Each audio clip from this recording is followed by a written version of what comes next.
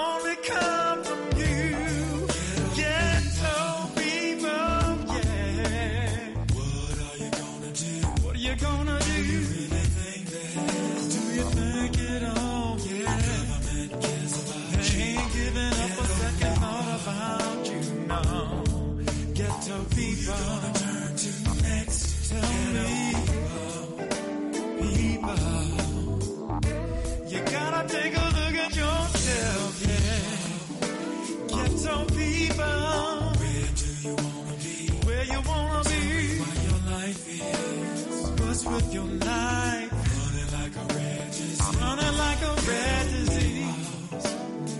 Ghetto people, stop giving up yourself. Stop doing what you're doing to yourself, yo. You got to learn to love yourself. Yeah. You are listening to African Perspectives, where we review the issues of our day from an African worldview and African-centered perspective. This program is unapologetically African. It is a custom in the African tradition to ask elders for permission to speak, having been granted permission. To our ancestors, whose shoulders we stand on, to our elders, whose shadows we walk in, I greet you, my dear brothers and sisters, in the language of one of the greatest civilizations on this planet. It gave the world the basic disciplines of knowledge of science, math, architecture, music, writing, law, religion, you name it, we did it. The Greeks called it Egypt, but they called themselves Kemet, and Kemet means land of the blacks. I greet you all in the Kemetic language, the word of peace, Hotep. It is truly an honor and a privilege to pour libation because we truly do stand on the shoulders of those who came before us. We're going to use water because water has no enemies. Water is the great cleanser, the great purifier. Everything on the planet that lives, it needs water, from a tiny microscopic organism to a tall redwood tree.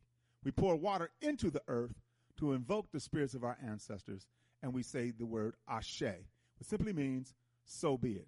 So we pour this libation to God for all that God has done and for all that God will do. We say Ashe. We pour this libation to Mother Africa, birthplace of all humanity, everyone who has lived, everyone who will live in the future. We all have a common ancestral root in Africa.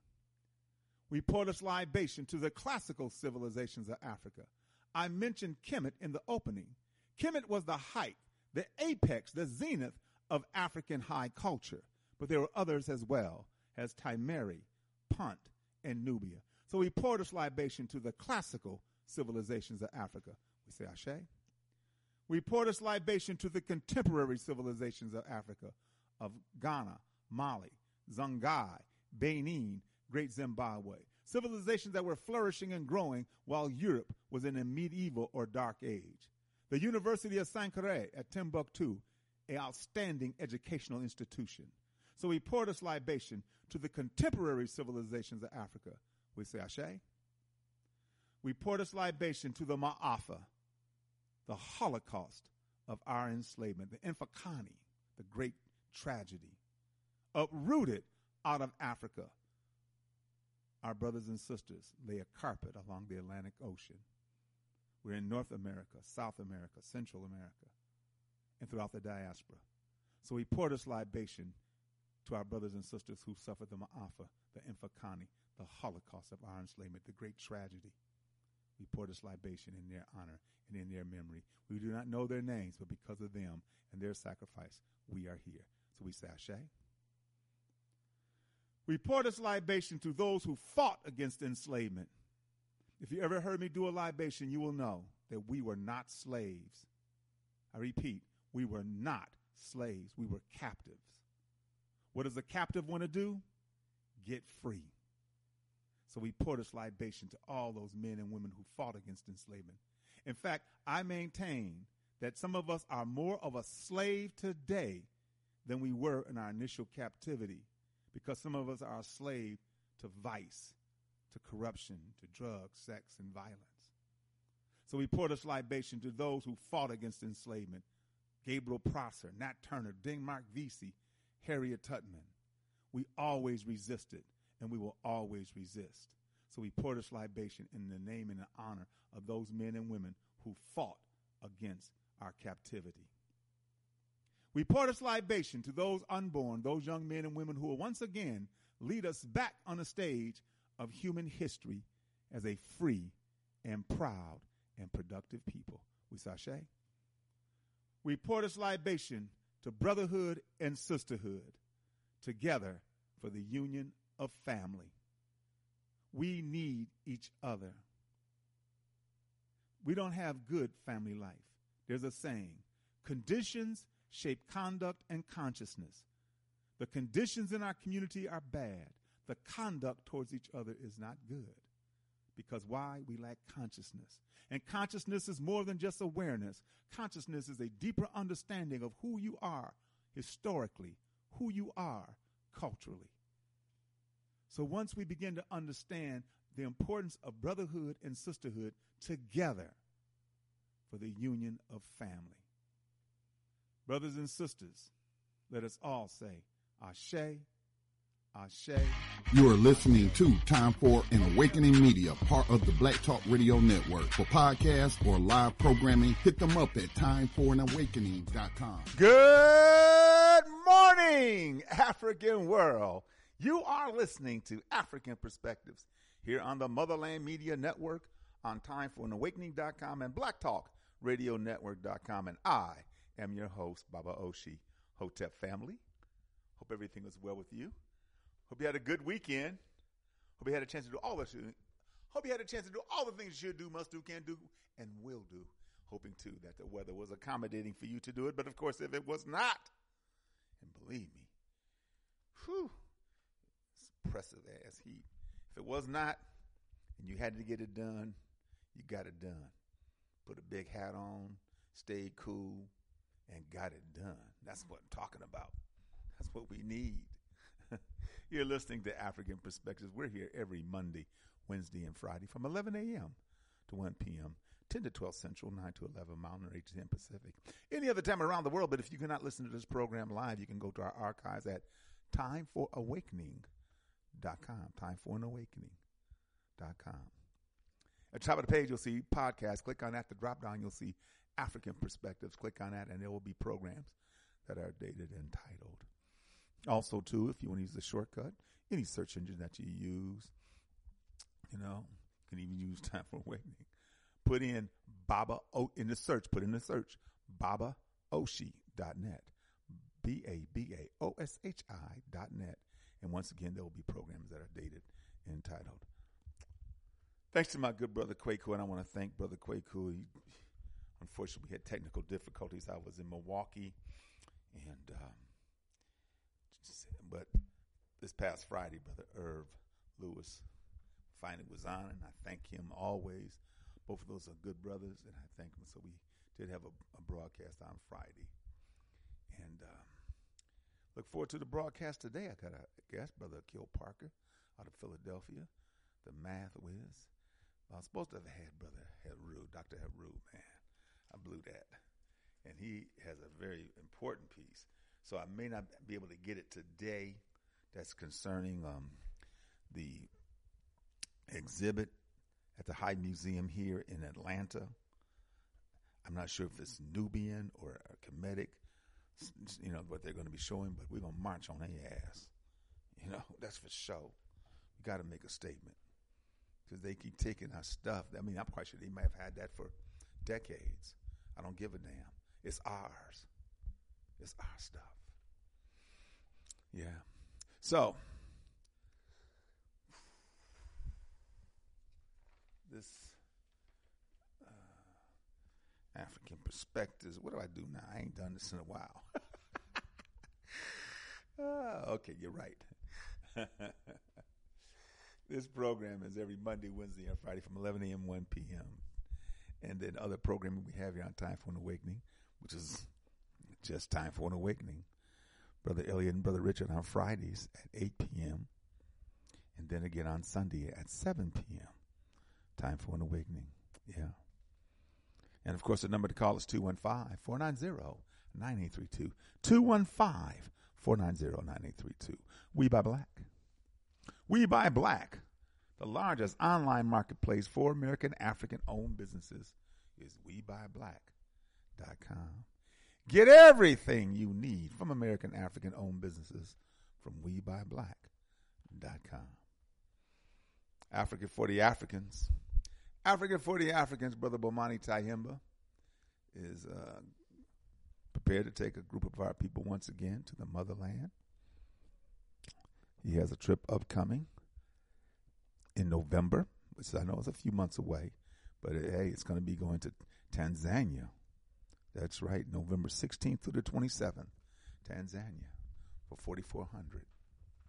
And then, wow, that went up. December 24th through January 4th, 2024, to Azania. Now it's 4,700. Hey, man, it that happens, brothers and sisters. It happens. You know. March 29th to April 9th, 2024, $4,200, Liberia. Liberia. July 11th through July 23rd, Ghana, 4,400 to Ghana. November 21st to December 2nd for 45. Kemet. Going to Kemet. And then April 1st to April 11th, 4,400, Senegal and Gambia. Those are the trips. I'm quite sure there might be some others that might be in that mix. For Africa, for the Africans. Brother Bomani Tahim. But if you want to see pictures of previous tours, go to Facebook.com/Bomani. If you want to see videos of previous tours, go to YouTube.com/Bomani2007. Also, too, if you want to plan your trip and you need the paperwork, just go to the website. That's what I did. I was happy to have the information that Brother Bomani provides when I took a trip to Ghana back in 2019, you know. So the information is there for you. Africa for the Africans.org.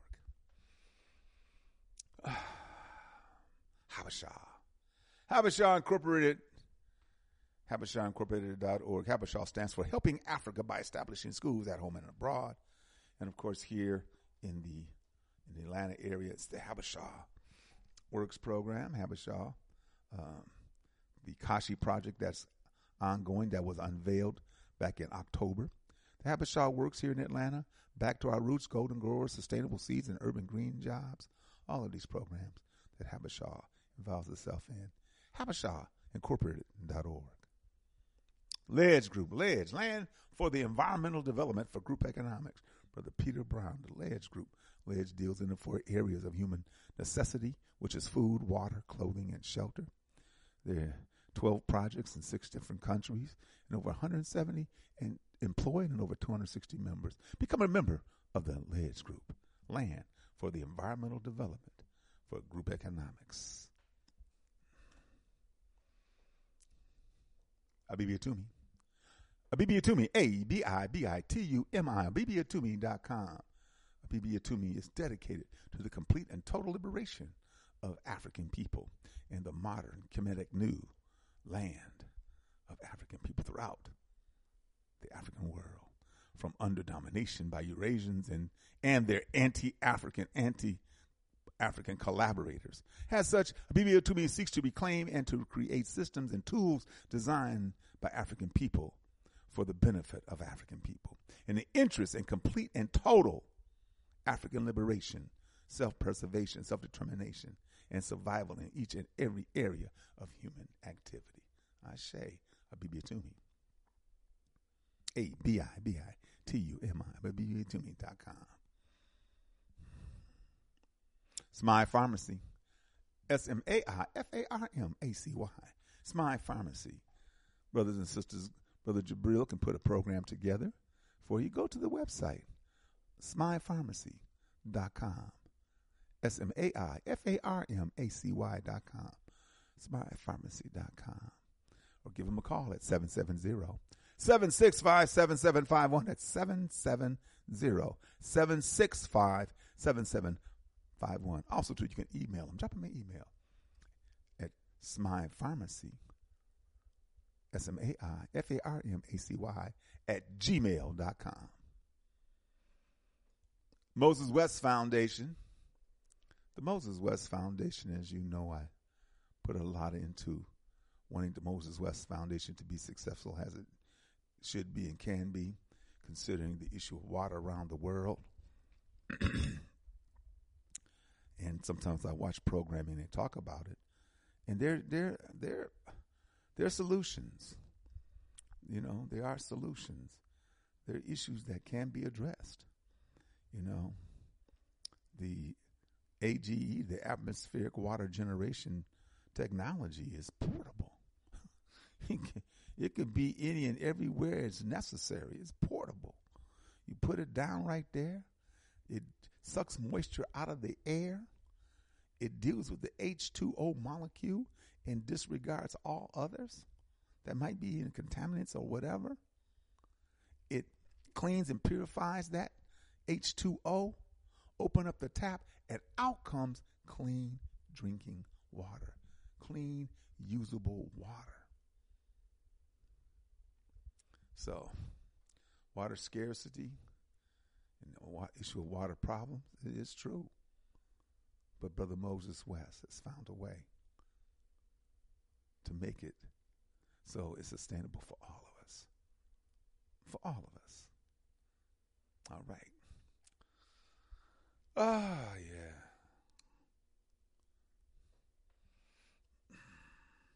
Brotha's Healthy Market and Juice Bar here in the West End in Atlanta. On Ralph David Abernathy, up the street from where I live. And Brotha's just beautiful, man. Beautiful sister.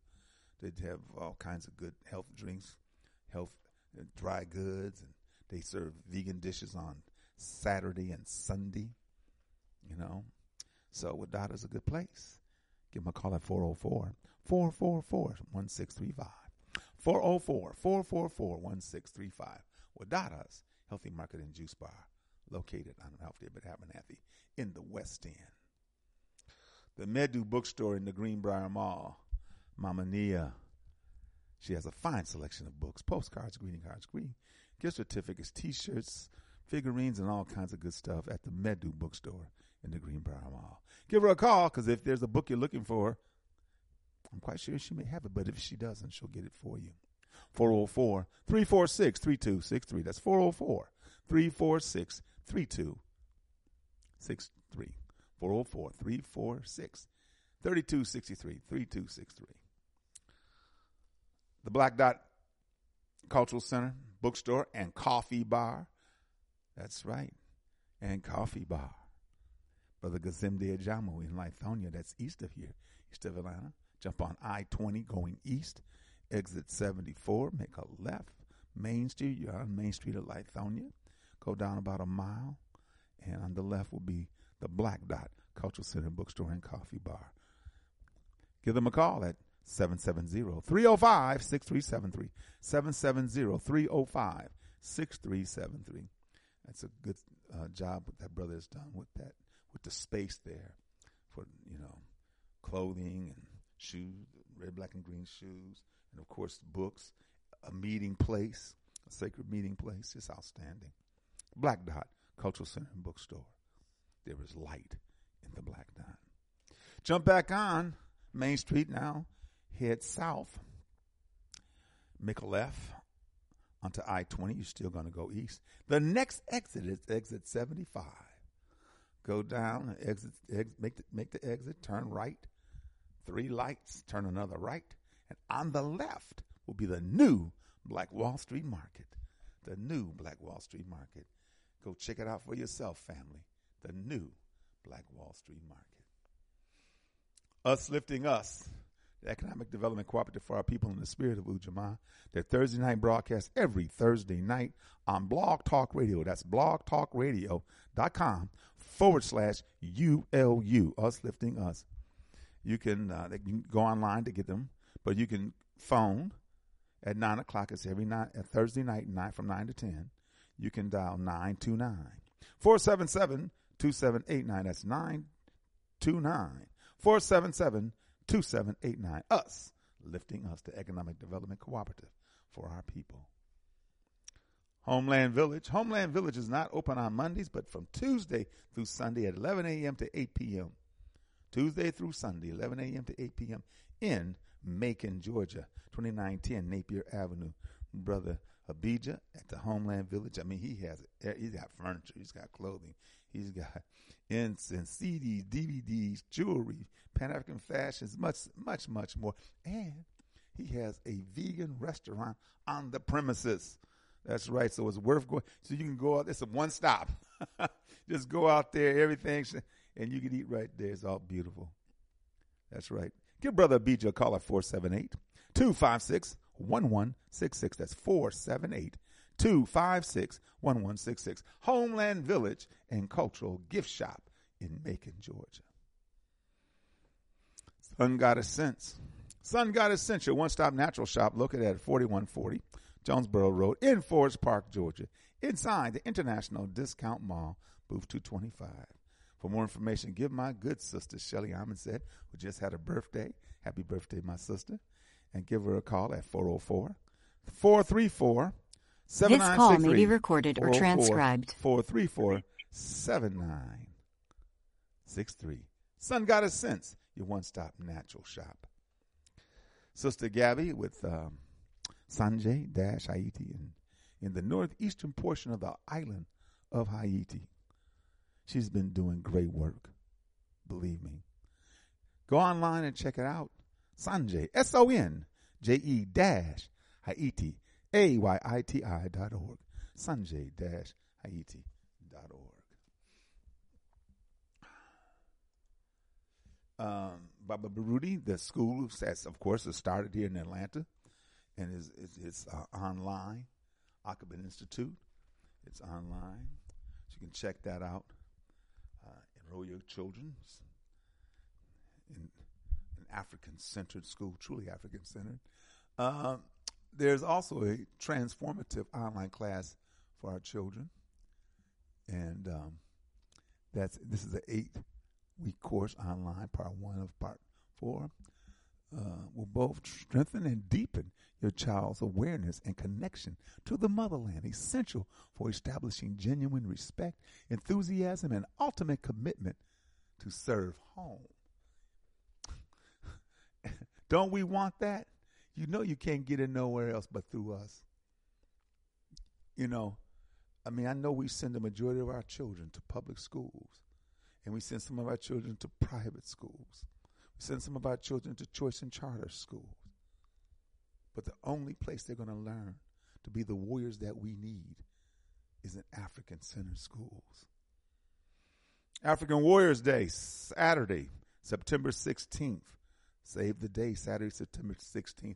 It's important at this day because there's a change, family. This year and going forward, we will combine the celebrations into one joint celebration for us all in September. Because they used to have the African Warriors Day and African Warrior Women's Day, and now it's going to be on that one weekend. Hope to see you there, BB48. BB48 family. Hope to see you there. So, yeah. Oh, before I go to the Inye Say Sim, let me play this commercial right here, and I'll get the information. Also, I got to get the information from Dr. Heru on the protest this Saturday at the High Museum, which is showcasing African, I believe it's Kemetic or Nubian artifacts. So, but check this out. It's coming. Mississippi Black Liberation Movement, Elmer Geronimo Pratt Gun Club presents the 7th Annual Black Liberation Movement Building Power Summit 2023. Building Power Summit, Free the Land, Undivide, and Reclaim, September 15th to the 17th, Jackson, Mississippi at the historic Black Tougaloo College. Portions of the conference to be aired on Time for an Awakening Media, Black Talk Radio Network. Calling all serious Black power organizations, revolutionaries, organizers to attend this divine experience. For more information, contact Brother Patrick Lumumba, 662-560-5434. Sister Crystal Denise, 405-361-4751. And Brother Nick Bezel, 512-364-0050. That's the 7th Annual Black Liberation Movement Building Power Summit 2023. I say, Black Power. Speaking of Black Power, yeah, the Inya Sasim of Daily Revolutionary Thought. Today's date is Baba Mukasa, Black Power, Brother Ricks, Willie Ricks, Baba Mukasa. August 13th. So we stand here on the edge of hell and look out on the world and wonder, what are we going to do in the face of what we remember? Kwese Tensu. There are a number of us who have broken from weakening Eurocentric models of socialization in this completely anti-African cultural context in society. And then there are those of us who intent is fully African. We have gone beyond remission of being healed beyond the likelihood of return to insanity. Ours is an active understanding that Europeans and anyone else who acts against us are our enemies. I repeat, Europeans and anyone else who acts against our interests are our enemies. It has become impossible for us to recognize ourselves as anything other than the workers of our peoples and our fulfillers of our ancestors' vision of African redemption. Our personal sense of being African, which molds and is molded by our physical and cultural environments, and that untouchable, inborn, spiritual, seely essence, which urges us toward and shows us how to be our African selves, are in absolute harmony. They are in absolute harmony. Just as Eurocentric thought and behavior can unwittingly become our generalized norm, so too can African-centered thought and behavior forcefully and consciously adapted in an effort to rout out alien practices, and thinking becomes our whole way.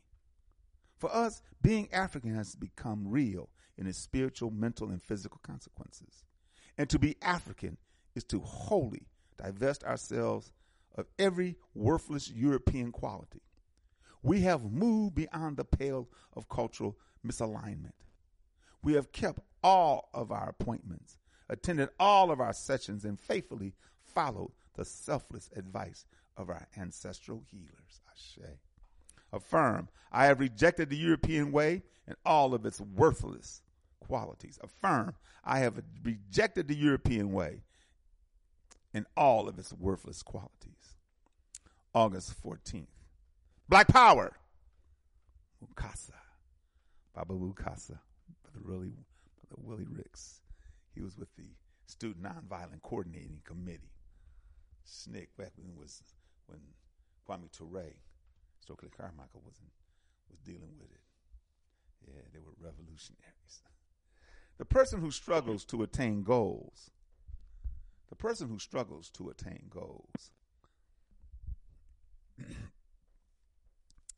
is stronger than the person who achieves them without self-exertion. Europeans understand this and know that true equality and opportunity can never be allowed in a Caucasian society, in a white supremacist society. Why?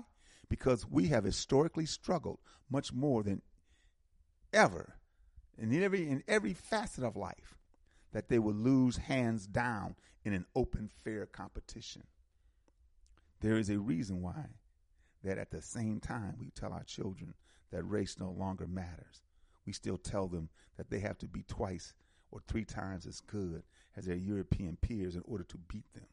Why we tell them that they are the best, yet we train them to work for others.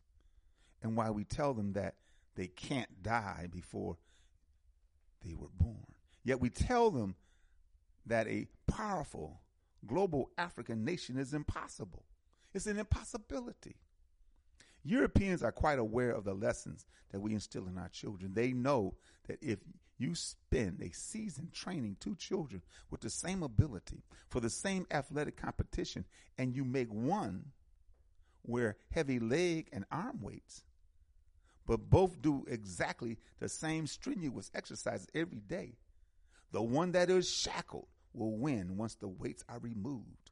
This is why they are pushing us to spoil our children, because it weakens them and it leaves them vulnerable in a world where their parents exercise little social control, and therefore there is no position to save them from the agents of the state and wait for them to act out the impetuous, foolhardy, and arrogant insolence they've learned imitating spoiled, privileged European children. Affirm, I struggle to empower Africanness. Affirm, I struggle to empower Africanness. Brothers and sisters, the Inya Sasim of daily revolutionary thought. Family, it's good to be back. Once again, I thank my good brother Irv Lewis, for sitting in, doing his thing, and I know you enjoyed it. I couldn't hear it. I was upset. I'm just chilling out. I couldn't get the broadcast, because I need to have on my phone not tune in, because tuning was a problem. I need to have Time for an Awakening. That's right, timeforanawakening.com. So we have a guest, Brother Akil Parker. Brother Akil Parker has been on this program a number of times out of Philadelphia. He's a mathematician. He helps make math relevant to our people, particularly to our children. Brother Akil, good morning. Morning, Baba Oshi. How you doing, man? How you been? Been good. I've been good. Putting in, trying to change the relationship that we as a community have with mathematics. Good, because we are math.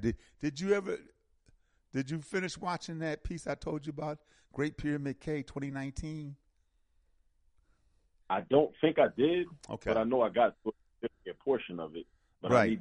I need to that from the beginning. Right, because they tell you, how mathematics made everything possible.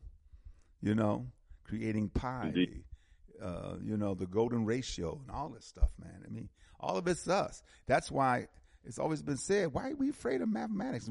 We created mathematics. Mathematics is us, And then, of course, because we've been trained to shy away from it or to reject it, all other cultures have math wizards and math geniuses and so forth. But we still have brothers and sisters who understand these particular concepts and put them to good use.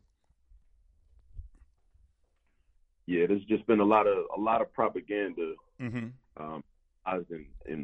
applied and enforced to try to get us to not realize that math is really something that should, come naturally. Just like, there's been a lot of propaganda to lead us to believe that, naturally we should be rappers and singers and basketball players and football players. Right. Not that we shouldn't be. We have many talents. We're people of diverse and numerous talents, but mathematics is one of those talents as well. But we've been, convinced large scale, many of us through varying methods, that mathematics is not something that we should strive to achieve at. And I have some theories about that. I think that from my studies, from being a student of math and also being a teacher of math and teaching on the college level, and developing a much deeper understanding of mathematics generally, I see math as synonymous with problem solving. Okay. So when we think of it in that context as math problem solving, but normally, or typically in schools and in the general public, in the mainstream media, many people don't equate mathematics with problem solving, right? So, or at least not explicitly. But if you think about it, and then you think about the Latin phrase cui bono, which means, who benefits, right? And we also think about the fact that, especially, in Western society, when we deal with a capitalist, neo-colonial type of, political structure, where we're basically living within a zero-sum game where it's mandatory that there be winners and losers. In order for there to be winners, there have to be losers. So think about problems in that context. Then what happens is you realize that for every problem that I have, there is some person or some entity that is benefiting from me having that problem. Mm-hmm. So it is in their best interest that my problem be maintained so that they can maintain their benefit simultaneously. So if we go back to the idea that math is synonymous with problem solving, if I want to maintain somebody's problem, I should do everything in my power to try to influence them and condition them so that they will never be able to solve their problems, or they will never even want to solve their problems, or never even that it's relevant to solve their problems. So when you think about young children and even adults that may say things such as, math is too hard, or math is irrelevant, or I'm never going to use that in my life. What if we substituted the word math for the term problem solving? Imagine somebody saying problem solving is hard. Right. I'm never going to need solving in my life. Problem solving is irrelevant. As long as you get a large amount of people to adopt that type of thinking and that type of belief system, then those that benefit from people's problems are much safer. Right. And can be much easier. Yes. Good point. So this is my theory about why there's so much propaganda around convincing people that they can't do math, or that they shouldn't do math, or that math is irrelevant. Mm-hmm. And the real challenge for those that are in control is something that Amos Wilson talked about. One of the many things he talked about was that the challenge in really education in general, not just in mathematics education, but in formal education in general in this society, is to figure out how to maintain the status quo of conditions while at the same time giving the appearance and the impression that you're actually trying to change things. And in this case, based upon what we're talking about, like how do they maintain the status quo while at the same time trying to give the appearance that we actually want black children to start to excel in mathematics, when it is actually a political necessity that black children and black people in general will be unable to excel in mathematics, because as I say, mathematics is problem solving. Mm-hmm. So as long as black people can't excel at problem solving, then those that benefit from their problems are very safe, and they will continue to be safe. And we won't even because when you learn math, you start looking at the world differently. You start looking at it through a different lens. You start asking questions that most people won't even ask. Right. Once you start asking questions and you try to get answers, you try to figure things out, then you realize that some things really don't make sense, even though you've been kind of conforming to those things for a very long time, maybe your entire life. Because when you start to look at things in terms of like equations and things balancing out, and the left side equaling the right side, then things become very different, very, very different. And as long as we're kind of kept or motivated or propagandized into not even wanting that for ourselves, then those people are safe, because It reminds me of Malcolm X's 7th grade English teacher that he wrote about biography. Yeah. And, it's seen from the Malcolm X movie. Yeah. What do you want to do? Who do you want to be? Yeah. Right. So what happens is, like, the teacher tells him, you should be a carpenter, and not that there's anything wrong with the vocational trades, but the idea was that Malcolm, as a black boy, shouldn't even have the option to become an attorney or a lawyer. He should have had the option. We should all have options. If we want to become carpenters, that's cool, but you shouldn't become a carpenter because you feel like you can't do something else, or you can't do all this other stuff, right? So what happens is, through our conditioning, through a lot of the, like I said, the mainstream media, and also through public school experiences, charter, private school experiences, we buy into these narratives that math is not for us.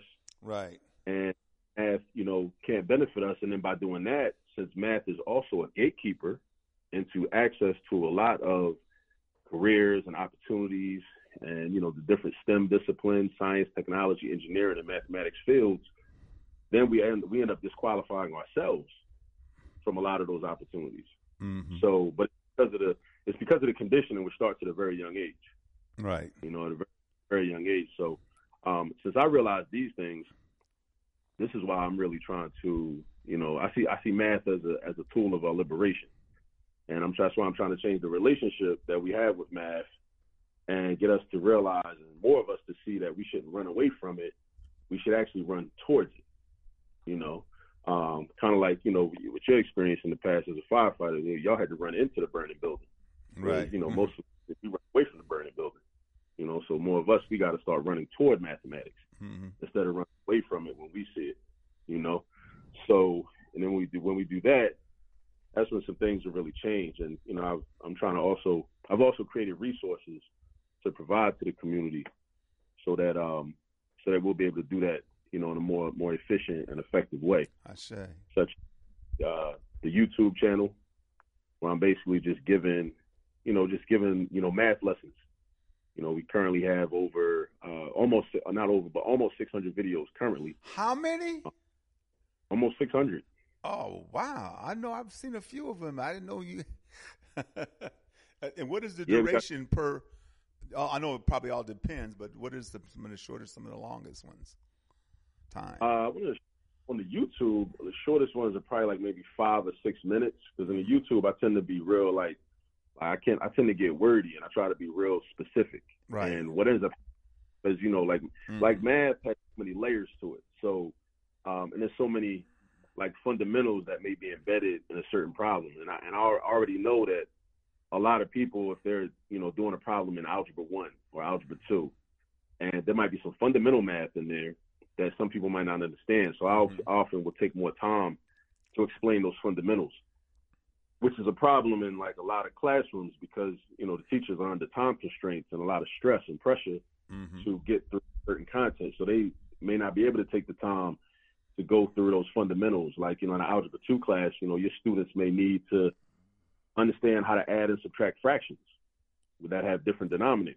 So in the videos, I might take the time and actually explain that, even though the problem is a much more complex problem, but in a lot of classrooms, that might not, the teacher may not have time to, explain that fundamental part of the problem.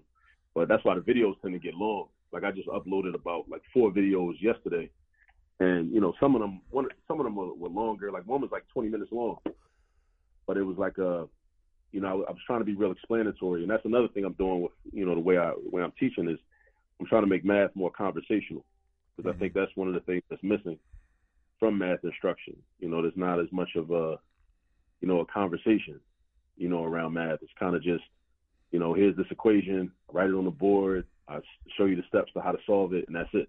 And then we go into the next one. But, when there's a conversation, it starts to make more sense. It starts to seem like more of a human practice, right? Just like with history, there's a conversation, or with an English class, when you're studying a certain book or, a novel, there's a conversation. In science, there might even be a conversation because you're talking about when an idea was discovered, or, how it's used in everyday life. And I think there should be more of that in mathematics. It should be more conversational. So I try to get conversational on the YouTube channel. The YouTube channel, in case anybody wondering where to find it, is it's All This Math. The name of the YouTube channel is All This Math. So if you go on YouTube, the youtube.com website, and you just type in All This Math in the search box, it'll take you to one of the videos will pop up, or either maybe the homepage or the logo. You see the logo that says All This Math, and it'll pop up. And also within the videos, one of the things I'm most proud of is, I'm also giving Black history and Black culture, whether it's through just, I try to be intentional, and this is something I do in my classrooms as well while I'm teaching, is, like yesterday, one of the videos, I had a Thomas Sankara t-shirt on. So, Thomas Sankara, Shay.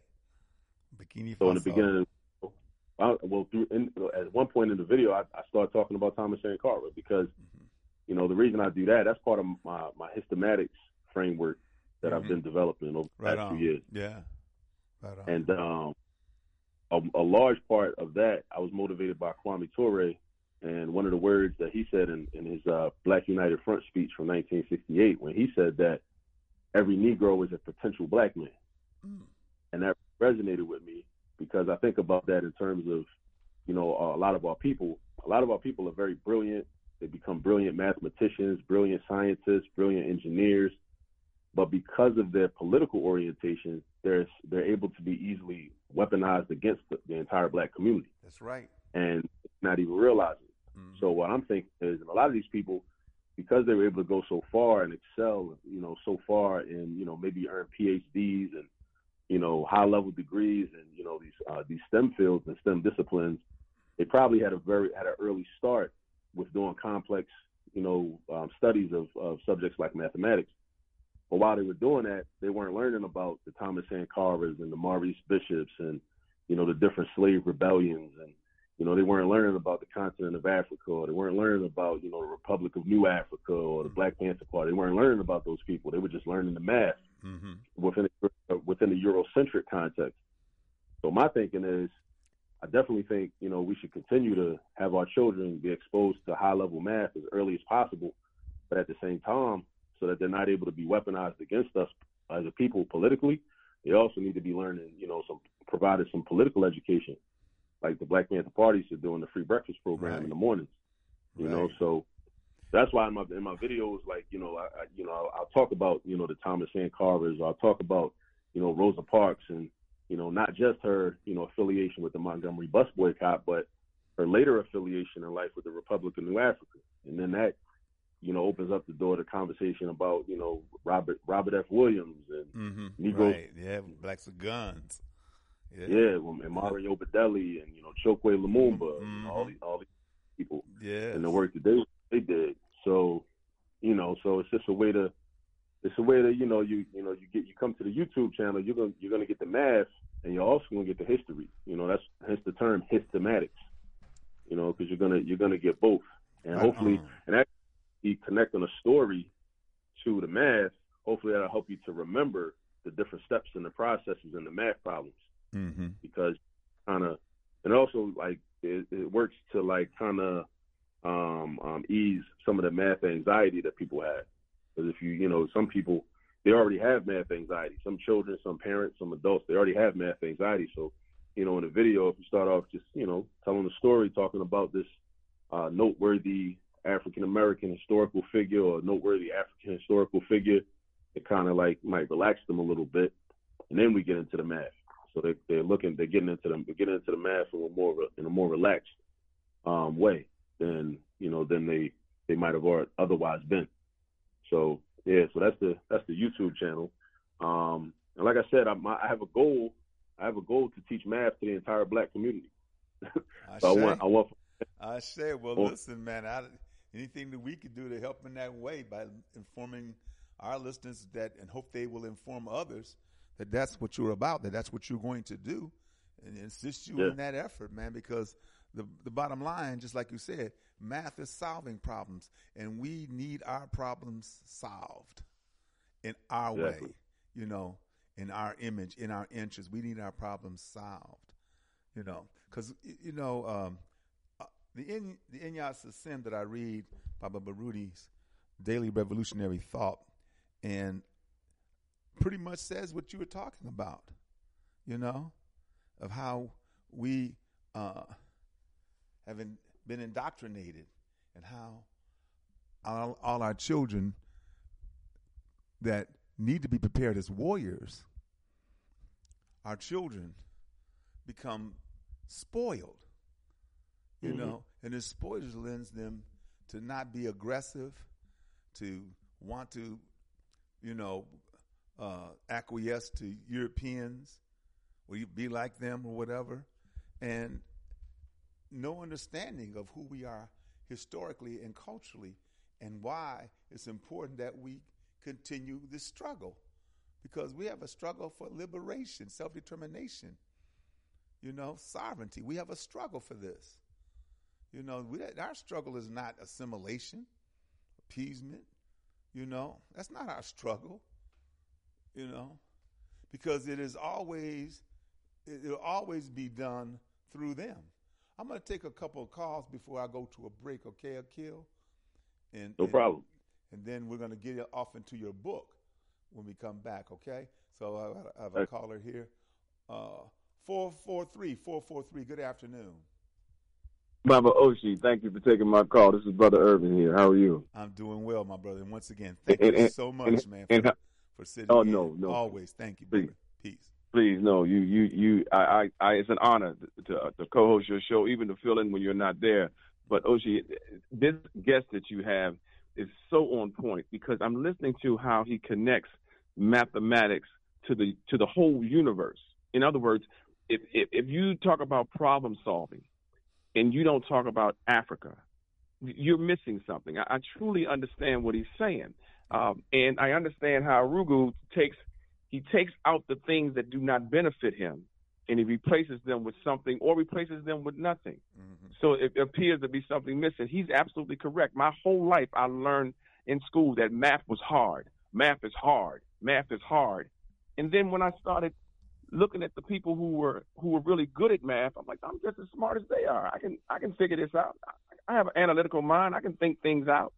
But when I'm told that I can't do it, right, then I go along with what I'm told. Exactly, your confidence. And that's what that's correct. Our children are told that. And brother, I commend you in what you're doing. I've actually seen some of your stuff online, and you're on point, brother. You put it where people can understand it. I always say, talk to me like I'm a 10-year-old, and you put it where people can get it. And if they don't get it, we learn through repetition. So that's why when you go into a classroom, all the letters are on the top of the wall, because every time you come in, you see those letters, and eventually at the end of the day, you singing the song A, B, C, D, because it's repetition. So the more you do it, the better you get. Right. So just because someone is good at it doesn't mean they're smart. It just means they caught on quicker than you, but you will catch on. This computer in your head, the man can't make a computer like the one you have in your head. I can remember things I did at 11 years old. I'm 65. How does that work? Yeah. Because this computer that you have in your head that God gave you is amazing. And brother, I commend you. Thank you for what you're doing, and keep on keeping on, brother. I appreciate that. I sure will. Yes. All right. Peace. Peace, my brother. Thank you. 602. Good morning. Good morning, Brother Oshi, and Brother good morning Marcus. to your guest. How you doing, Brother Marcus? I'm hanging in there, good brother, and good morning to your guests, your brother there, Yes. Good morning. Yes, my brother, I say mathematics is the solution. And you talk about that. I'm trying to come up with a capital formation system that we can use that start with a penny. Us contributing a penny, because we show you how the magic of numbers work.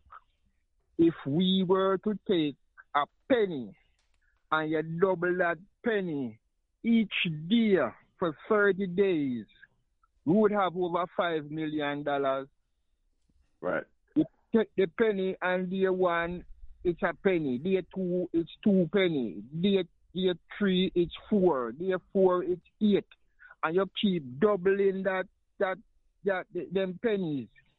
By day 30, you have over $5 million from starting with a penny. So I need a brother like you to work with to create that app that we can use, because we need capital formation systems, because that's our problem, is how to pool resources together, So a brother like you would be a good brother to have on the team, because you can write you is a mathematician, and we get a programmer to write the program, and we do it. Create that app that a penny, just a penny each day contributed would help us. You know what I'm saying? So I love what you're doing, my brother, because you say it's mathematics. Mathematics is the solution, because, everybody else using it. So why the hell we can't use it to solve our problem? No, it's time for us to get our act together. So keep on keeping on, good brother. Thank you. Appreciate that. All right. Thanks. That's one of our great elders, man. Appreciate you, dear brother. All right, brother. We're going to take a break. When we come back from the break, we'll talk more with Brother Akil Parker. Math. All this math. And we'll talk about his book and other things that are happening and how it relates. Brothers and sisters, listen to African Perspectives here on the Motherland Media Network, on TimeForAnAwakening.com and BlackTalkRadioNetwork.com. We'll be right back. You stay with us. You are listening to African Perspectives with host Brother Oshi on Time for an Awakening Media, part of the Black Talk Radio Network. For podcasting or live program scheduling, hit them up at timeforanawakening@gmail.com.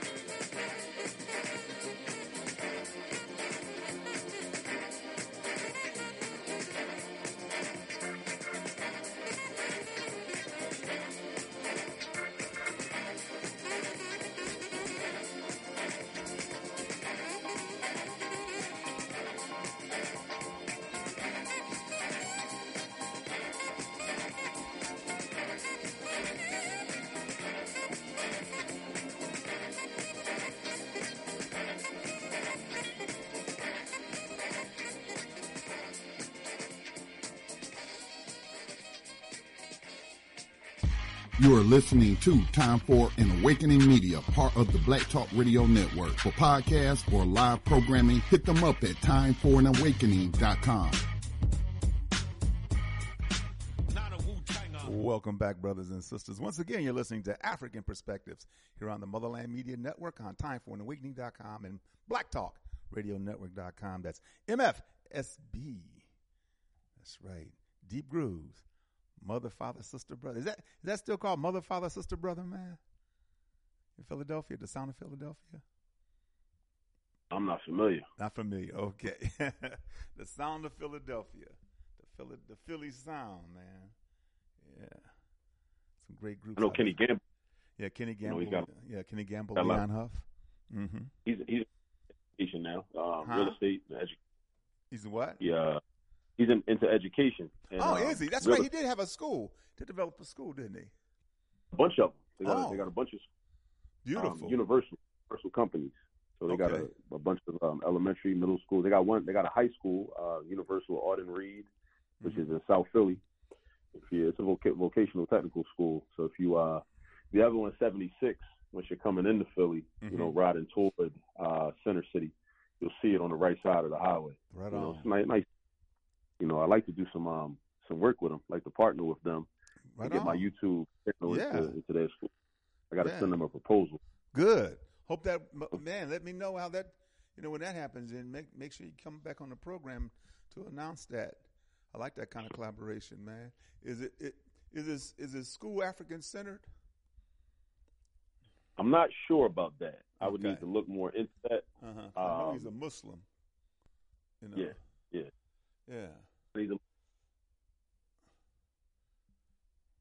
So that I don't have a. You broke up on me, brother. Yeah, I said I would say that I'm not sure. Okay. Yeah. Because, in fact, Brother Irv, the brother that spoke first, he hosted the program this past Friday, and its topic was education or liberation, and we've centered it around education, but the education that we have been receiving is just like the word power. I think Dr. Wade Nobles had the most definitive definition of power, because power is not money, it's not politics, it's not educational information. Power is none of that. Power is the ability to define reality, then have others accept your definition of it as their own. I don't like that part of the quote, but I do love power is the ability to define reality, because that's what we need, power. We need to define reality, shape it in our image and interest. That's what I think is most important, and so many times people talk about empowering the people and power this now. In this reality, it's not happening. But I know that in terms of what you do and how you do it, it's very empowering, because mathematics. So just trying to play my part out here. Yeah. And a lot of people, and even myself, like for a very long time while I was a classroom high school teacher, and I still teach in the classroom, but I'm on a college level now at Cheney University. I see a lot of the problems. We see the deficiencies our children have in math, and at some point, we should identify the problems. We should identify these deficiencies. But then we have to create some resources to actually solve the problem. Right. Right. It's I remember a lecture from Dr. Clark back in the 80s when he was talking about Al Sharpton, and he was being honest about Al Sharpton, but it was kind of like a backhanded compliment. Yeah. He was saying that's Dr. Clark. I love him. Yeah. Yeah, he was honest. And he said, because he said some words about the Million Man March that people took issue with. Yeah. Go ahead. I'm sorry. Yeah, he said, Sharpton is an alarmist. He'll expose the problem. He'll let you know it's like, house is on fire. He'll tell everybody, hey, the house is on fire. But he's not going to go get a hose and get no water. But it is valuable to a degree. Somebody's got to let people know what's going on. Right. But at this point, I think what has happened is a lot of people, they have platforms and they develop platforms solely off of finding out what's going on and kind of milking it, to be able to talk, and it kind of borderlines on, like race trauma porn almost, where it's like, people just like to talk about and like to hear about, all the problems in the black community. It's this problem, and these kids can't do math, and these kids can't read, and at some point I'm just like, well, at some point we got to just solve the problem. Right. We got to just stop talking so much about the fact that they can't read or they can't do math, and we got to sit down and roll our sleeves up and take out some pencils and paper and teach them the math that they don't know. So that's what I wanted to do, and that's part of the reason that I left the traditional classroom environment, was to expand my reach. Good. And I started the youth. That's when I, started the company, All This Math, and I started out doing, math tutoring. So I wanted to be hands-on. And then I realized that with the YouTube channel, because the YouTube channel didn't come about until 2020. That came out during the pandemic, when everybody. Right. So, I started it back then, and then I kind of, as I continued to develop content and add videos, and the videos range from elementary level math, teaching how to do basic addition and subtraction, and multiplication and division, all the way up to Calculus 1. Wow. And I plan to put some more advanced courses like Calculus 2, Calculus 3, differential equations, some of that content on there at some point. But that's a skill set that I need to develop, on my own first before I can do that. But so yes, I'm really, trying to solve the problem, so that we don't have to keep talking about the problem, because the problem will be solved. Right. And the book actually is, the book I published in June is called How to Use All This Math, Volume 1. Okay. And it's only Volume 1. Volume 2 is the outline is completed for Volume 2. I just have to start actually writing the content of the book. And the book is really a response to another realization I have, is that, we gotta prepare our children. This is going to sound strange to a lot of people, possibly, but our children have to be prepared for a math class. A lot of our children go into school unprepared. Yes, you're right. And it's and I also will say this: I don't think it's the fault of black parents and black elders. I think that the issue is that we've all been conditioned and trained and taught that our level of involvement is very minimal. Mm-hmm. That's how we've been trained. Right. So we think that as parents, so we believe that. Exactly. Yeah, as parents, mm-hmm. Most of us believe that all we have to do is provide school supplies, make sure they have their clothes, their uniforms. If the school requires uniforms, they should be well behaved. Our children should be well behaved, and they should be present every day, or as close to every day as possible. Right. And that's pretty much it. That's it. What's happening is when you go into a math class and the teacher starts talking about a lot of terminology, a lot of vocabulary, a lot of, different words and phrases of a mathematical nature, and your child doesn't know the terms, then that's when the anxiety creeps in. Right. And that phobia starts to develop. So we have to protect our children from the math anxiety that is lurking, or the math phobia that is lurking. So what we have to do as parents and as elders and concerned community members is we have to teach our children a lot of these math skills before they even get into the school. If they're going to go to a public, charter, or private school, we got to develop a lot of math skills. And it's similar to what we're already doing with English language. So if our children, we speak English, if we speak English as a first language, a lot of our children don't have the same anxiety in English language arts class because all their lives, they've been speaking language. They've been having conversations. They've been writing down words. They've been looking at other people's words that have been written down. But in a lot of the same households, those mathematical conversations aren't taking place. So they're not talking about, different types of fractions that are being used to measure things when, mom or dad is in the kitchen cooking, or you're at your house and she's cooking something, or your uncle is, doing this, or you go to the gas station to get a certain amount of gas. You're not talking about, how much of a tank, like how many, like do you get a quarter tank of gas, 3/8 a tank of gas, how much gas is in the tank right now from looking at the gas gauge. Those conversations aren't being had. We just say stuff like, well, I need to get some gas. Well, even that right there, that's a teachable moment, because instead of saying some gas, we could say, well, I only got like 1/8 of a tank right now. Right. So I want to get half a tank. Well, this much money will get me half a tank. So then we could ask the question to the child, well, how much gas will I have after I add this 1/2 tank to this 1/8 of a tank? Right? And then you say, okay, you end up, go through the whole process, and then the child will know, oh, well, 5/8, because half a tank is also 4/8. Right. 4/8. You already got 1, so you got 5/8 and 1/8. So 3 more eighths, you have a whole exactly the whole tank. 5, right? But see, those types of things, those types of conversations don't typically happen. So this is why I wrote the book.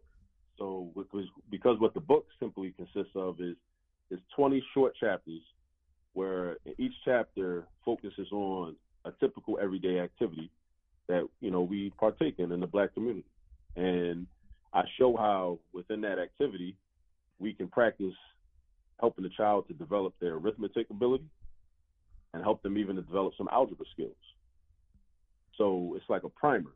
So, so now as a parent, you're like, oh, wow, like I didn't even know like that, we could practice this. So like every time they come into the kitchen to get a snack, we can talk about unit conversions. So basically your book deals with children at a primary level all the way into college. Basically, but the whole idea is that it's a way to prevent them from ever developing the math anxiety, because if they're doing a lot of these skills and practicing these things in the household where they're comfortable, where they have basically home field advantage, so to speak, then by the time they get into the classroom, which oftentimes can be a very hostile space for a lot of our children, that hostility will not contribute to an inability to master and understand the content that is being presented. Because even if it's a hostile space, it's like, okay, it might be hostile. I might think the teacher doesn't like me, or I might think some of these students in here don't like me, or I just might be uncomfortable for various reasons, or any type of reason. But if I already am familiar and comfortable with the content, then at least I might have some social challenges in this space, but it's not going to, those social challenges are not going to easily translate into an academic challenge, which is what very, very quite often happens, because we don't have a prior preparation. So essentially what happens is, from our conditioning and from our teaching as parents, we oftentimes, it's similar to sending our children into a boxing ring when our children haven't had any training, never put a pair of gloves on in their life, and we send them into the ring with somebody that's been training for years. And we know what the outcome will be in that situation. So our child, we would never put our child in that situation. But the parallel is what we do with mathematics. We send the children into these classrooms unprepared. So, and that's something that, that's the alarmism thing, right? We always talk about, Black kids. Because the majority of our preparation is just as you said. We bought you the materials. We got you some nice new clothes, some new shoes. You got your notebooks and so forth ready. Now go ahead. Right. And it's not enough. The evidence shows that's not enough. So what I did is I created the resource, because I didn't want to just be like, a lot of people that just, are very critical, because a lot of people are very long on critique and they're very short on providing resources. So this resource is a book where it's like, as a parent, as a Black parent, Black grandparent, uncle, aunt, whoever, godparent, big cousin, and you want to prepare your child so your child doesn't have to, especially if you're a person that has if you're an adult that has their own math anxiety and their own math phobia, and you want better for your child, right? You want better for your niece, you want better for your nephew, you want better for your cousin. So this book is created so it's like, okay, I'm showing you different teachable moments, because I'm like people that are immersed in a certain area of expertise, or they're immersed in whatever it is they do, they start to notice how whatever that area of expertise is represented in the most random aspects of everyday life, right? Now, somebody that's a barber, for example, like I'm not a barber, but I'm sure that people that are barbers can see similarities to barbering and experiences they have while they're cutting hair, just in everyday life, the most random places, things that I wouldn't recognize. because I'm not a barber. Mm-hmm. But because I'm a mathematician and because I teach math and I'm immersed in it and I do this every day, almost all day long, I see teachable moments and math opportunities to teach math all around me. Right. So what I've documented 20 of these, and these a lot of these things are things that I've done with my own children, right? So they're kind of battle tested, so to speak, right? And they've been successful. So I identified 20 of these different examples, and like I said, volume 2 is already ready. So I got 20 more examples that I just got to fill in the content. Right on. Then there's going to be a 3. There's going to be a volume 3 as well, at least a volume 3. So I'm showing these teachable moments where it's like, you don't even gotta so your child won't have to wait until they get to school to learn these things. They can learn it with you, and you can learn. And they can learn them all year round. All year round. There's no season. It's not a seasonal thing. Yeah, learning exactly. is daily. The key is repetition. So right. You do it every single. Like there's a chapter in the book called License Plate Games, because I realized that, I was naive. I didn't realize how many young children don't know their addition facts and subtraction facts. Children in 3rd grade, maybe in 4th grade. Those facts should be learned by the 1st grade. When you learn addition, when you initially learn addition, you should have memorized what 7 plus 9 is, 16. What 8 plus 3 is, that's 11. What 4 plus 8 is, that's 12. Right? Those should be memorized. Conceptually, we should have an understanding of why those are the answers, but we should also have those memorized. So what we can do in the license plate games chapter, what I'm saying is when you're driving in the car with your child, whether you're on the way to school, whether you just got picked up from school, whether you're on the way to run errands, doing whatever you got to do, have your child look at the license plate of the car in front of you. Or maybe the car in the next lane over, and just take the numbers from that license plate and just practice doing addition with those numbers. Yeah. And then practice doing subtraction with those numbers. And practice doing multiplication with those numbers. Right. And practice division with those numbers. And then you think about all the rides that young children are taking in cars with their parents, grandparents, uncles, aunts, whoever, and they're not doing that. Those are missed opportunities. Yes, they to are. Develop habits. So I'm just trying to lay it out there, like, look, this is an opportunity. If you take advantage of the opportunity, then and then a lot of stuff can be done in the household as well. So your household, in addition to your children practicing the English language on a regular daily basis, they can also be practicing the language of mathematics on a regular and daily basis. Because math is a language too. And then the whole goal is for them to become comfortable at math at an early age. And then, because once you have that comfort early on, then when you go to school, you excel. Because you're just building up something that you already know. Right. You go to school, you excel at. Just like, some kids, you might learn how to roll dice in your neighborhood. So then I know how to roll dice, so I know how to play pity pat. I know how to, play for money. Those are good counting primers, though. They are, But I learn it in my community or in my household, and then I go to school and I excel. And I take that skill that I already developed in my community and in my neighborhood, and then I become real good at it at school, and I start taking everybody's money. Because we're gambling, we're rolling dice in the bathroom or whatever. Yeah. It's the same concept, but applied to academics. Applied to something of an academic nature, and this is what I believe has to be done, because then you become more comfortable with math. Then the math anxiety never creeps in. Then the math phobia never creeps in. And then when you hear people talking about math ain't for us or math is too hard, you start looking at those people like they're crazy. Like, oh damn, I'm sorry to hear that. Why is it so hard for you? Because you developed a solid foundation of math in your own household and with your parents, with people that loved you, we're helping you to, and work then through also too, you realize how math is applied in everyday life. When you see buildings, exactly. When you see different objects and so forth, things that are made, bridges and everything, you see how math is applied in everyday life and how it works for you. Yeah. And then long term, another benefit is that because you have this strong foundation in math from early on in life, then when you go to school, you're excelling in math even more. And then you're thinking, okay, so what do I want to do with my life? Oh, you know what? I do want to become an engineer, or I do want to become a doctor, or I'm an architect. Because again, just like we talked about earlier, that 7th grade English teacher that Malcolm had, we become our own version of that 7th grade English teacher because of our math deficiency. So we do know that math is a gatekeeper and I've even had students.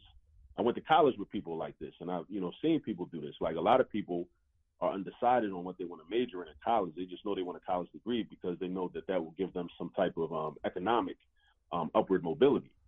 But what they realize is like, but at the same time, I know I've had deficiencies in math from kindergarten through 12th grade. So I want to minimize the amount of math courses that I have to take. So then disqualifying themselves from anything in a STEM discipline. So that's why, people that would be realistically great computer engineers, great electrical engineers, great doctors, great registered nurses, they would excel in those fields. But because there's a requirement that they take a certain amount of math courses, and they don't want to take math courses because they never developed a strong foundation in math in life, in the school early on, they shy away from that.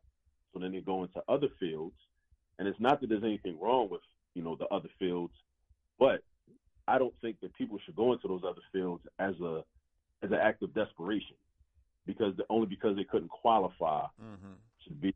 Like, I don't think people should major in psychology or social work only because they want to get a job, and it's because they couldn't do anything else. I think people should do psychology and social work because they actually want to do that, and they feel like they can make a significant contribution to the community from going into that field. While at the same time, they wanted to, they also know that they could excel as being a doctor, they could excel being an attorney, they could excel in any field, within any discipline that's offered on that college campus.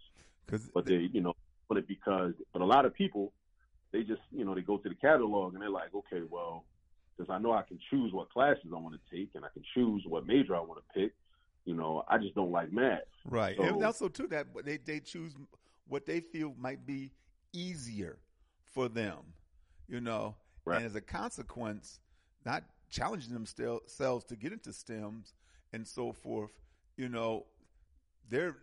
the jobs that they can get are low wage, Right. Even though they got a college degree or maybe even have a master's degree, they still, just barely make enough. My daughter has a she has a master's degree, and she's working in a community service, and she don't make here in Atlanta. She doesn't make enough money to have her own place.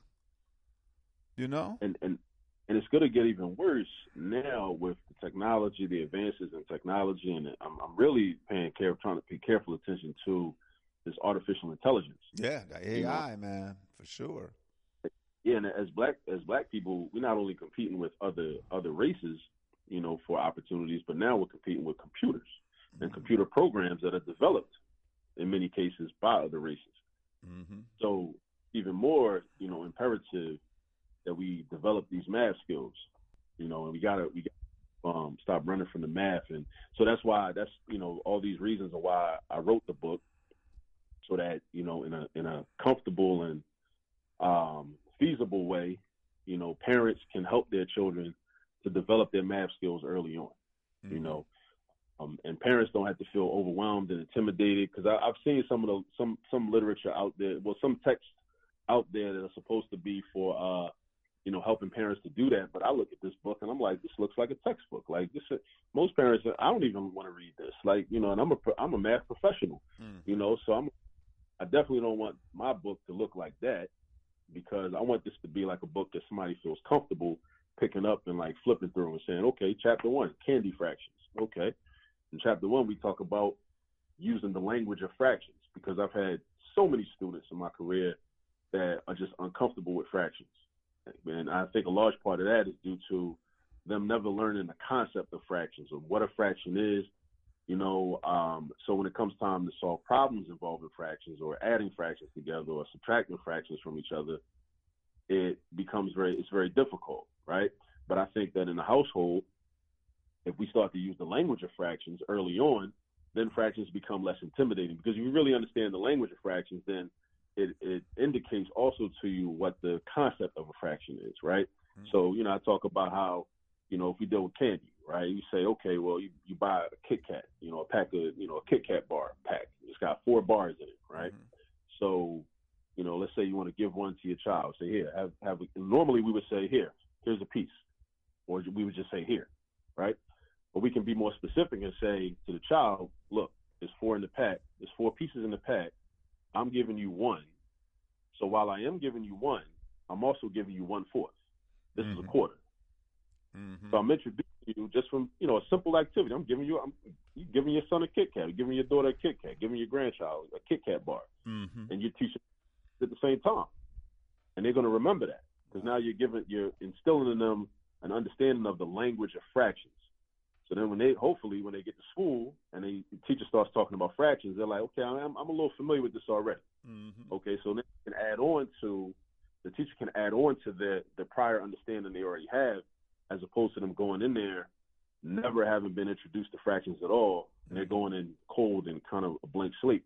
Another thing with fractions, from a cultural standpoint, I think fractions are very important for us to understand because fractions help us to embrace, our African, tradition of communalism and collectivism. And it helps us to get away from the rugged individualism that's been imposed on us by this Western society and this colonial society. Because when you understand what a fraction is, you will start to understand that while I am an individual, right? But if it's like six people in a room, right? Most people might say, well, I'm me, I'm here, I'm one whole person, right? But at the same time, if there's 6 of us in the room, each of these individuals, we represent 1/6 of this room, and we are a community. Right. So we can use the language of math to reinforce and instill the idea of collectivism. And we can make those connections. So it plants the seed. And if we're teaching young children this, then they grow up thinking that way. And every time they do a math problem, involving fractions, every time they see a fraction somewhere, every time that it should also, if it's done effectively, it should reinforce that idea that you are part of a community. So then when you get older or as you grow and you have to make decisions about how you should act as an individual, hopefully you'll make decisions where as an individual you're considering the community because you're thinking that I'm part of a community. It's not just me. So, I might not ride through this neighborhood and throw trash on the ground because it's like, well, I don't care. I don't live there. But you're still part of the community, even if you don't live on this particular block. So maybe you might think, hopefully you think, well, nah, I shouldn't throw trash on the ground, right? Because then somebody else has to deal with that. They're part of the collective, right? So that's the hope too. So these are some of the types of activities that are in the book. Candy fractions. There's another chapter. My favorite chapter I always talk about is negative ages. It's a chapter on negative ages, and this is something that I did with my daughter Asada, who's 11 now, and I taught her negative numbers this way, and the concept of negative numbers, and the number line. You got the positive side of the number line, you got the negative side of the number line. So what happens is when I'm telling her stories about anything that happened before she was born, physically born, I always ask her how old was she when this event happened. So for example, and then, we started doing it. She looked at me like I was crazy, like I had 3 heads or something, right? But then I explained it to her, right? And this is something I want the entire Black community to start doing because I think this is a great way to introduce the concept of negative numbers. Is like, for example, so if your child was born, like Asada was born in 2012, right? And I might tell her a story about something that happened to me when I was 5, So she knows when I was born. I was born in 1980. So therefore, I was 5 in 1985. So if I ask her what happened, how old was she when this story took place that I'm telling her about in the past, she knows that since she was born in the year 2012, on the number line, her birth year represents 0. Exactly. It's kind of like with the Gregorian calendar, kind of like before Christ and and it's a countdown, it's a count backward. Yeah, it's like the same thing. So she just has to figure out the difference between 2012 and 1985. So then she does that math.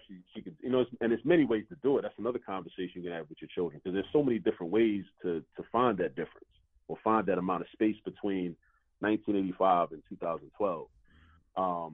So then she finds out, okay, 1985, 2000. This is one way to do it. That would be 15 years, and then from 2000 to 2012 is 12 years. So then you add the 15 with the 12. Add the 10 and the 10 is 25 and 2 is 7, so that's 27 years. The 27-year difference. So because of that, that means that at the time that this story was taking place, when I was 5 years old. She was negative 27 years old. Mm-hmm. So and then for the women, as a mother having this conversation, or a grandmother or auntie having this conversation, when you think about the biological aspect or the anatomical aspect of how all girls are born with all of their ovaries. Mm. So a mother having this conversation with her daughter, or her son, he could say, well, yeah, you were a negative age, but you actually were, I was already carrying you because you were an ovary back then. Mm-hmm. So it gets a little deeper, and then you can make a connection to the biology. You have a conversation about biology, So that's and that's again, negative numbers is a very important concept, I think, and because a lot of people, when they get to an Algebra 1 class in 9th grade, or even if they're fortunate enough to take Algebra 1 in 8th grade, it kind of throws them off because all their life they never knew that you could subtract a bigger number from a smaller number, and I think that has a lot to do. That has serious implications in terms of financial literacy and economic responsibility because, you might be a person that just overdraws your checking account very easily because you don't even really understand that, when you have a negative balance on your checking account, and then let's say, you have a negative $300 balance on your checking account, and then somebody, you get paid, payday comes, and you get paid $700, right? But you had a negative $300 balance. No, you only got $400. Yeah, you don't realize you only got $400 because the bank needs their money back. Exactly. Because you don't know the concept of negative numbers. You just know, okay, I don't got it. Mm-hmm. So what a lot of people do is they have this false conception that zero is the same thing as something negative because they know I can't get money out. But they don't realize that, when somebody, you got to break even first. Mm-hmm. You got to make it back first. And that's a conceptual thing. And my thing is, again, just like everything in this book, I just want for our young people to understand these concepts as early as possible. So then these things, because these are really fundamental issues. And so many young people and so many people in middle school and high school, they get caught up in the fundamentals, because they never really learned the fundamentals and then didn't practice the fundamentals. So a lot of times we don't even get to the actual problem solving like I talked about earlier, because the problem solving is, where you do the word problems and different applications. That's also how you end up seeing how relevant math is. Mm-hmm. Because when you're doing actual word problems, you're like, oh, okay, so this is a situation. This guy's got this small business and he's selling T-shirts, and this happens, and we want to try to predict how much money he can make in a month, and then how much money he can make the next month if he has this many expenses or whatever. Mm-hmm. And we can, take information out and create the equation and then solve the equation. But a lot of times we can't even get to that because the children don't have the fundamentals. So what I'm saying is I'm writing this series of books because I want our children to already have these fundamentals. So by the time they go into school, they're ready to just, kind of hit the ground rolling. Mm-hmm. And they already have the fundamentals, because so much time is wasted because, and then it's like they don't have the fundamentals. So it's like they're not ready, So you got to be ready. You got to bring certain things to the table, certain skills to the table. Like if you're going into an Algebra 1 class, you got to bring certain academic skills to the table. If you're going into a geometry class, you got to bring certain academic skills to the table. And if you don't have them, like math is so cumulative, if you don't already have those skills, then there's no way you're going to be able to you may not be able to do that subject at all. Right. So, and I think that the schools, and I think that we can't rely on the schools to be the main educators of our children anyway. I mean, a lot of us have already know that. A lot of our ancestors knew that.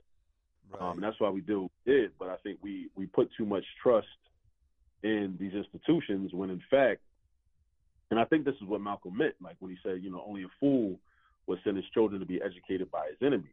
Mm-hmm. And I think that even if we still send our children to these schools, I think that we should restructure our relationship with these schools. These schools should become places of practice as opposed to primary learning centers. They should be places where or places of indoctrination. Well, they're going to be that. They're going to be that anyway. Mm-hmm. But what I'm saying is but see, this can also defend against that to an extent, because if we've learned a lot, like like I'm sure like you told your children certain things, and my parents told me certain things, and I've told my children certain things to defend them against the indoctrination, because I'm like, okay, I know they're going to tell you this, so let me tell you this, like before you even go into school, I'm going to tell you about Christopher Columbus, right? We're going to talk about Dr. Clark's book about Christopher Columbus and the conquest and all of that, right? We're going to talk about that.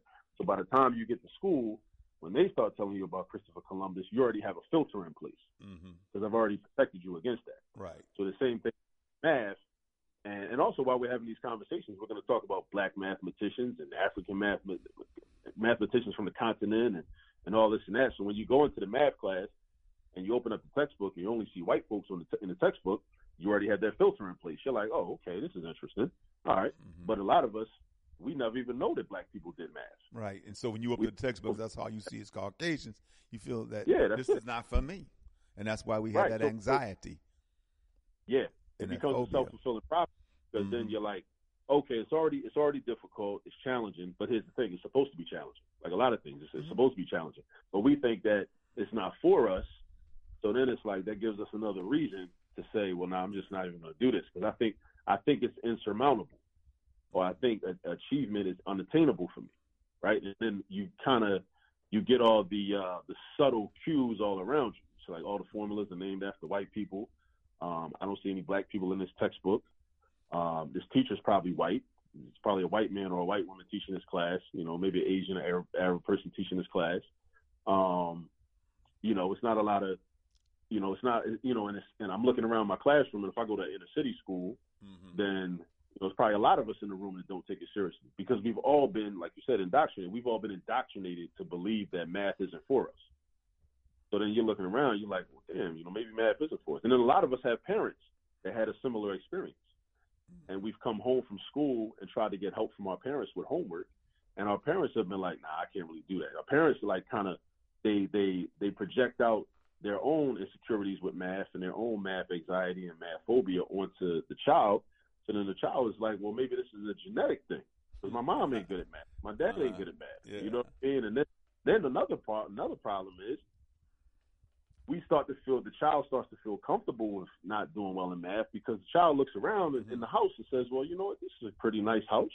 It's comfortable in here. I got my own room. I got this PlayStation 5. I got, new Jordans, and, I got nice clothes, and my mom's got a car. My dad's got a car, and I kind of, I get to do things that I like to do. We go on vacation maybe, So if all of these people, we start to use some type of like deductive reasoning, right?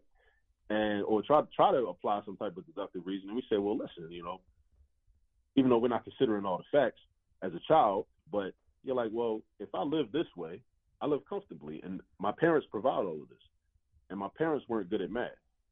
So then for them, that becomes a confirmation that, you I don't need it. You don't, yeah. And I can still. But they're leaving out the realization that, well, for one, they might not know behind the scenes how their parents are financing all of this lifestyle. They might not know all those details, right? That's number one. Number two, there's a time difference. What was acceptable, what your parents might have been able to secure a certain type of livelihood 30 years ago with minimal math skills that you may not be able to do in today's society. Good point. When we got to compete with artificial intelligence. Your parents didn't have to compete with artificial intelligence. So that kind of like puts a strain and tightens up the job market and the job selection process. Because you think about like how just like self-scan checkout. With self-scan checkout, that means there are less cashiers. Exactly. So a lot of jobs lost. A lot of jobs are lost. So now, it's more competition. So in order to be able to compete, you got to have more qualifications.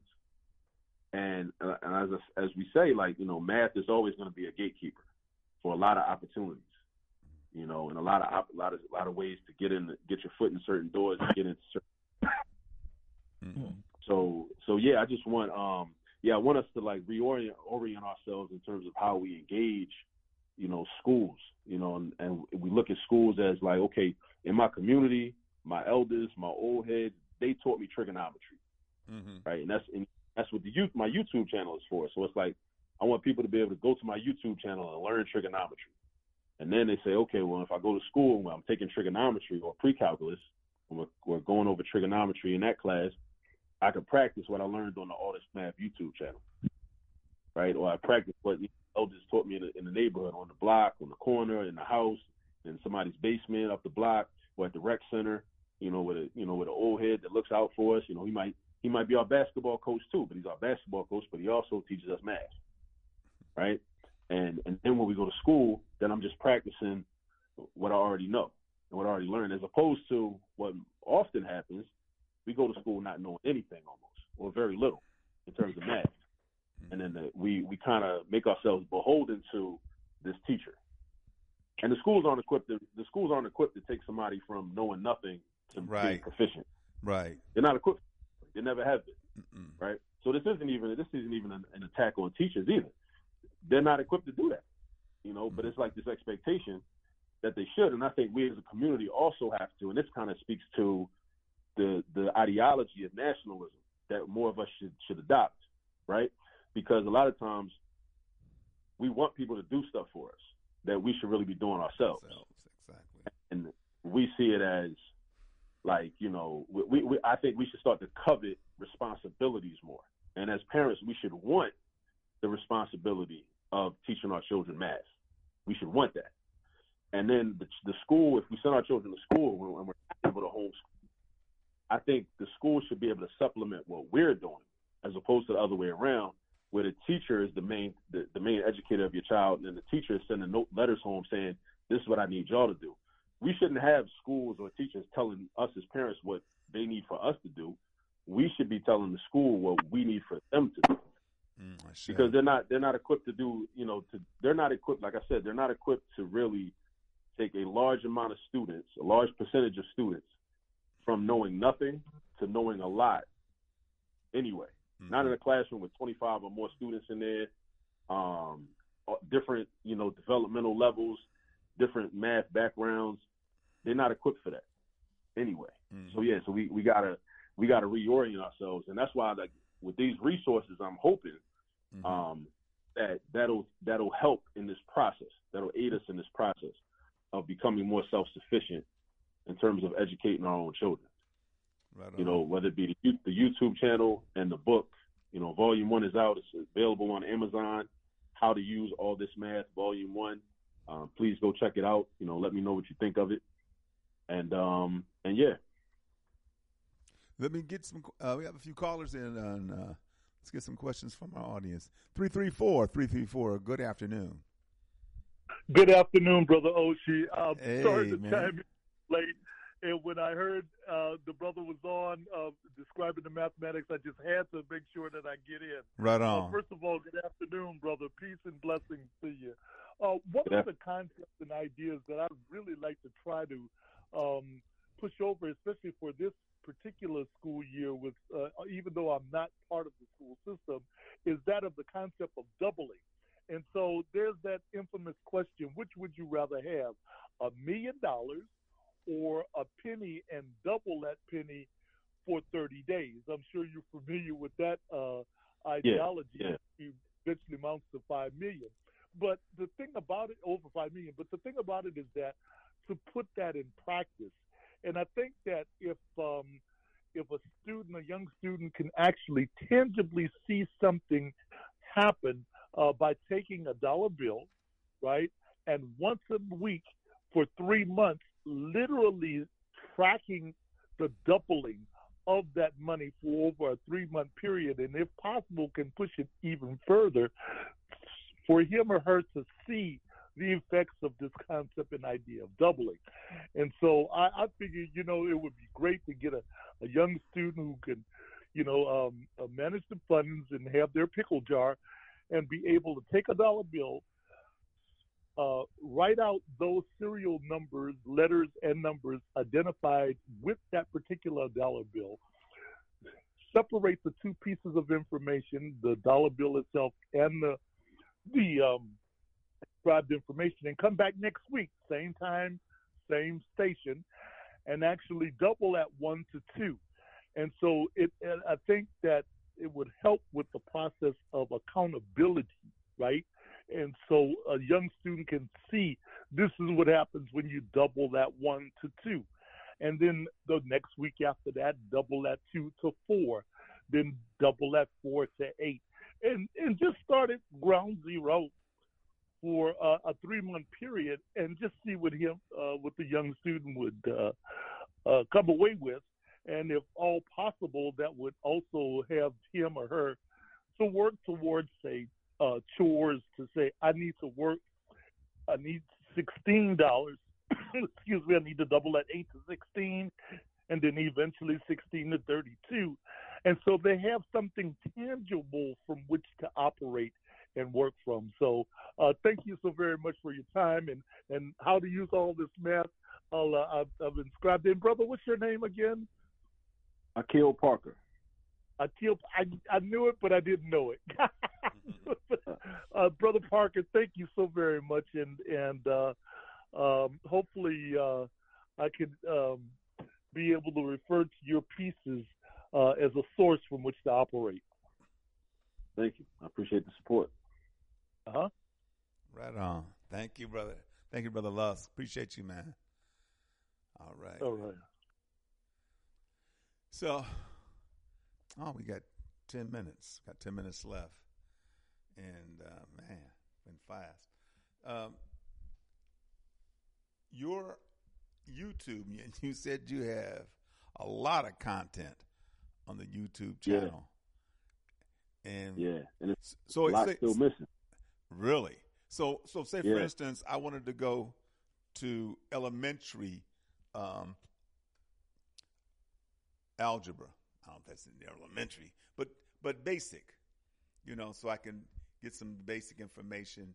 Maybe my grandson who's having issues, because I know he had some issues with math, and so I can have him go to the YouTube channel and look at certain concepts in algebra or whatever the math problem is. They can be there. Definitely.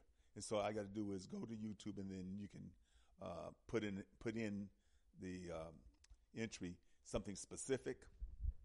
Yeah, so the topic. So as long as you know the topic, and usually like when the teacher assigns a homework assignment or they're going over a classwork, there's a name for everything that you're doing in math. Whether it's solving equations, whether it's simplifying expressions with exponents or factoring, or you kind of could just look in the instructions actually.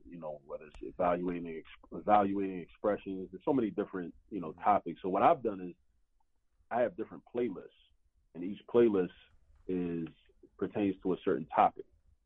And I did it that way because originally I was going to try to subdivide it by grade level, but then that gets tricky because what a certain topic that may be offered for 8th grade in one school district in one part of the country may be offered instead in another school district in another part of the country that might be offered in 9th grade. Mm-hmm. But it might be 7th grade. Right. So then it creates a lot of confusion. So what you have to do is, I guess the extent of the legwork that a person would have to do is just know the name of the topic. So as long as you know the name of the topic, if it's like from geometry, for example, with geometry, like if you're doing work with circles, trying to find the area of the circle. So you just type in, finding the area of a circle. Once you get into the channel, you type in the search box, and a bunch of videos will pop up, and you just pick from the one you want. I also have a playlist called Circle Geometry, which gets into, which in a typical geometry textbook might cover like, 4 or 5, chapters, short chapters. It might be a whole unit where we're dealing with like, how to find the area of a circle, how to find the circumference of the circle, which is basically the perimeter or the length around the circle, how to find the measurement of angles inside of a circle. And this is all stuff you need for like engineering, because this deals with like wheels and gears and, the different measurements and the relationships between, angles inside a circle and angles outside of circles, tangent lines and, all kinds of stuff like that. So you would just go into the channel, type in all this math, go on YouTube, type in all this math, and it'll take you to the channel. And then once you're in the channel, you just go into the search box and type in the topic you want. Any topic you want. That's and great. I got some. The brother was talking about doubling, and that made me think of comedic multiplication. And because comedic multiplication, all you're doing is doubling. Same thing with division, comedic multiplication. You're just doubling. You're just doubling the numbers.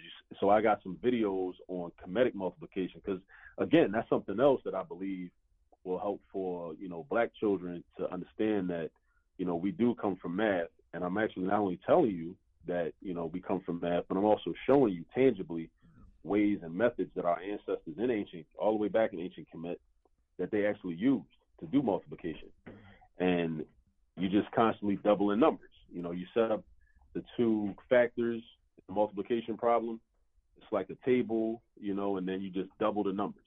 You double, and then there's there's some other steps that you go through to get to the final answer. But I got videos on the channel in the multiplication methods playlist. Because the multiplication methods playlist, it's got all different types of multiplication. Like 35 years ago, when I was in elementary school, we learned how to multiply one way. That standard algorithm. But since then, I've learned a lot of other methods, like the lattice method and partial products method and area model method and comedic multiplication and just different things that are being taught today. Yeah. Which is another issue. It's a challenge for parents because a lot of parents want to help with homework, but they can't because they're not familiar with these methods that are being used. Right. So because of these methods that are being, the schools oftentimes they haven't created programming specifically for the parents to teach the parents how to do the math in this way. So I'm saying, okay, well, there's a void there. So I'm also developing partnerships with a lot of schools, and I want to do this all around the country. So anybody listening and you're involved with school administrators or local schools or parent-teacher associations or homeschool associations, and you would like for me to do a parent workshop where I'm showing parents that of students in the school that you know of how to do the new math that everybody complains about. And I understand the complaints because it can be challenging, and a lot of the resources that are available, they're even difficult for teachers to understand. So teachers have to really study like how these methods are being explained and whatnot. In order to develop their own ability to teach it. Mm-hmm. So I can imagine parents that aren't trained as teachers and don't have education backgrounds, how challenging it could be for them. So that's why I'm going to be doing parent workshops also, so that parents will be able to help their children with homework. Because that's another way to. That's really cool because now with Zoom and so forth, you can do this with literally tens of thousands. And target it, to various cities and various groups. Yeah. The thing with that is like it's like a hidden. It's a problem when parents can't help with homework, but it's even more insidious because what it does is it serves to break down the black family because there's so much bonding that takes place between parent and child. Sitting at the dining room table, sitting at the kitchen table, sitting on the couch, just going over homework. Yeah. There's so much bonding. Yeah. So then once you introduce content that the parents don't understand how to do, now you've essentially eliminated a significant opportunity for bonding between parent and child. Exactly. And then imagine that how, it multiplies throughout our community from coast to coast, from East Coast to West Coast, city to city. And imagine like all the thousands of parents, hundreds of thousands of parents that would be bonding with their child at that time, but they're not because they don't understand how to do the math, to help with the math homework. It might help with the English language homework, maybe some of the science or the social studies, but there's a significant portion of time that adds up cumulatively, right, that would be spent helping with math homework. But if the parent doesn't understand the math homework, then it's like, and then it leads to like a lot of frustration. Sometimes parents, taking it out on the child. So not only that, either the bonding time is being eliminated, or the bonding time is being replaced with an uncomfortable situation between parent and child, where the parent and child become adversarial with each other because the parent is frustrated because they don't understand the math, and they start to lash out at the child because the child is right there. And then they're trying to explain it, and the child doesn't understand. So then the child gets antagonized. So and this the is why I parent want is frustrated. Yeah, parents are frustrated, and it's a normal human response. It's a normal human response. So I want to help parents, help our people, help our black parents to understand the math so that they can provide the homework help and get that bonding time back with their children. Because I think what that does is long term, that prevents, because a lot of times, the buzzword right now is gun violence, and a lot of that comes from young brothers going out into the street and feeling like they get love in the street, and then they're in the street, and then they start carrying guns in a lot of situations, and then that leads to them using them guns. Yeah. And then that's gun violence comes from because they wasn't able to get love in the household. And I think that one of the contributing factors to them not being able to get love in the household is the loss of that bonding time during homework help time between the parent and child. Yeah. When he or she, particularly a he, was 7, 8, 9 years old, 10 years old. Right. Because like I say, once you get 13, 15, 16, that kid, he ain't gonna listen to nothing. But his peers and out in the streets, if that's the case, you miss that opportunity as a parent to give vital instructions, to give some nurturing, to give some love, But man, we run out of time, brother. I tell you. Yeah, Tom, you having fun. I tell you, always a pleasure, man, to have you on the program, not just to talk about math, but talk about history. We used to be on about once a month at one time a few years ago, wasn't it? Yeah. I think we should get back to that. I'll talk to you more about that. I'd like to start coming frequently. Well, please do, and you're truly welcomed. Believe me, you are. So let's make that happen, man. Because we used to talk about historical figures and instances and so forth, man. Just going through our history. But I know the math. I know how important it is, and so let's hope that you do exceedingly well in with your book sales, but more importantly, with what you're doing online to try to help parents across the country be able to work with their children in providing the much needed instructions and help in their math challenges. So, all right, dear brother, peace to you, man. All right.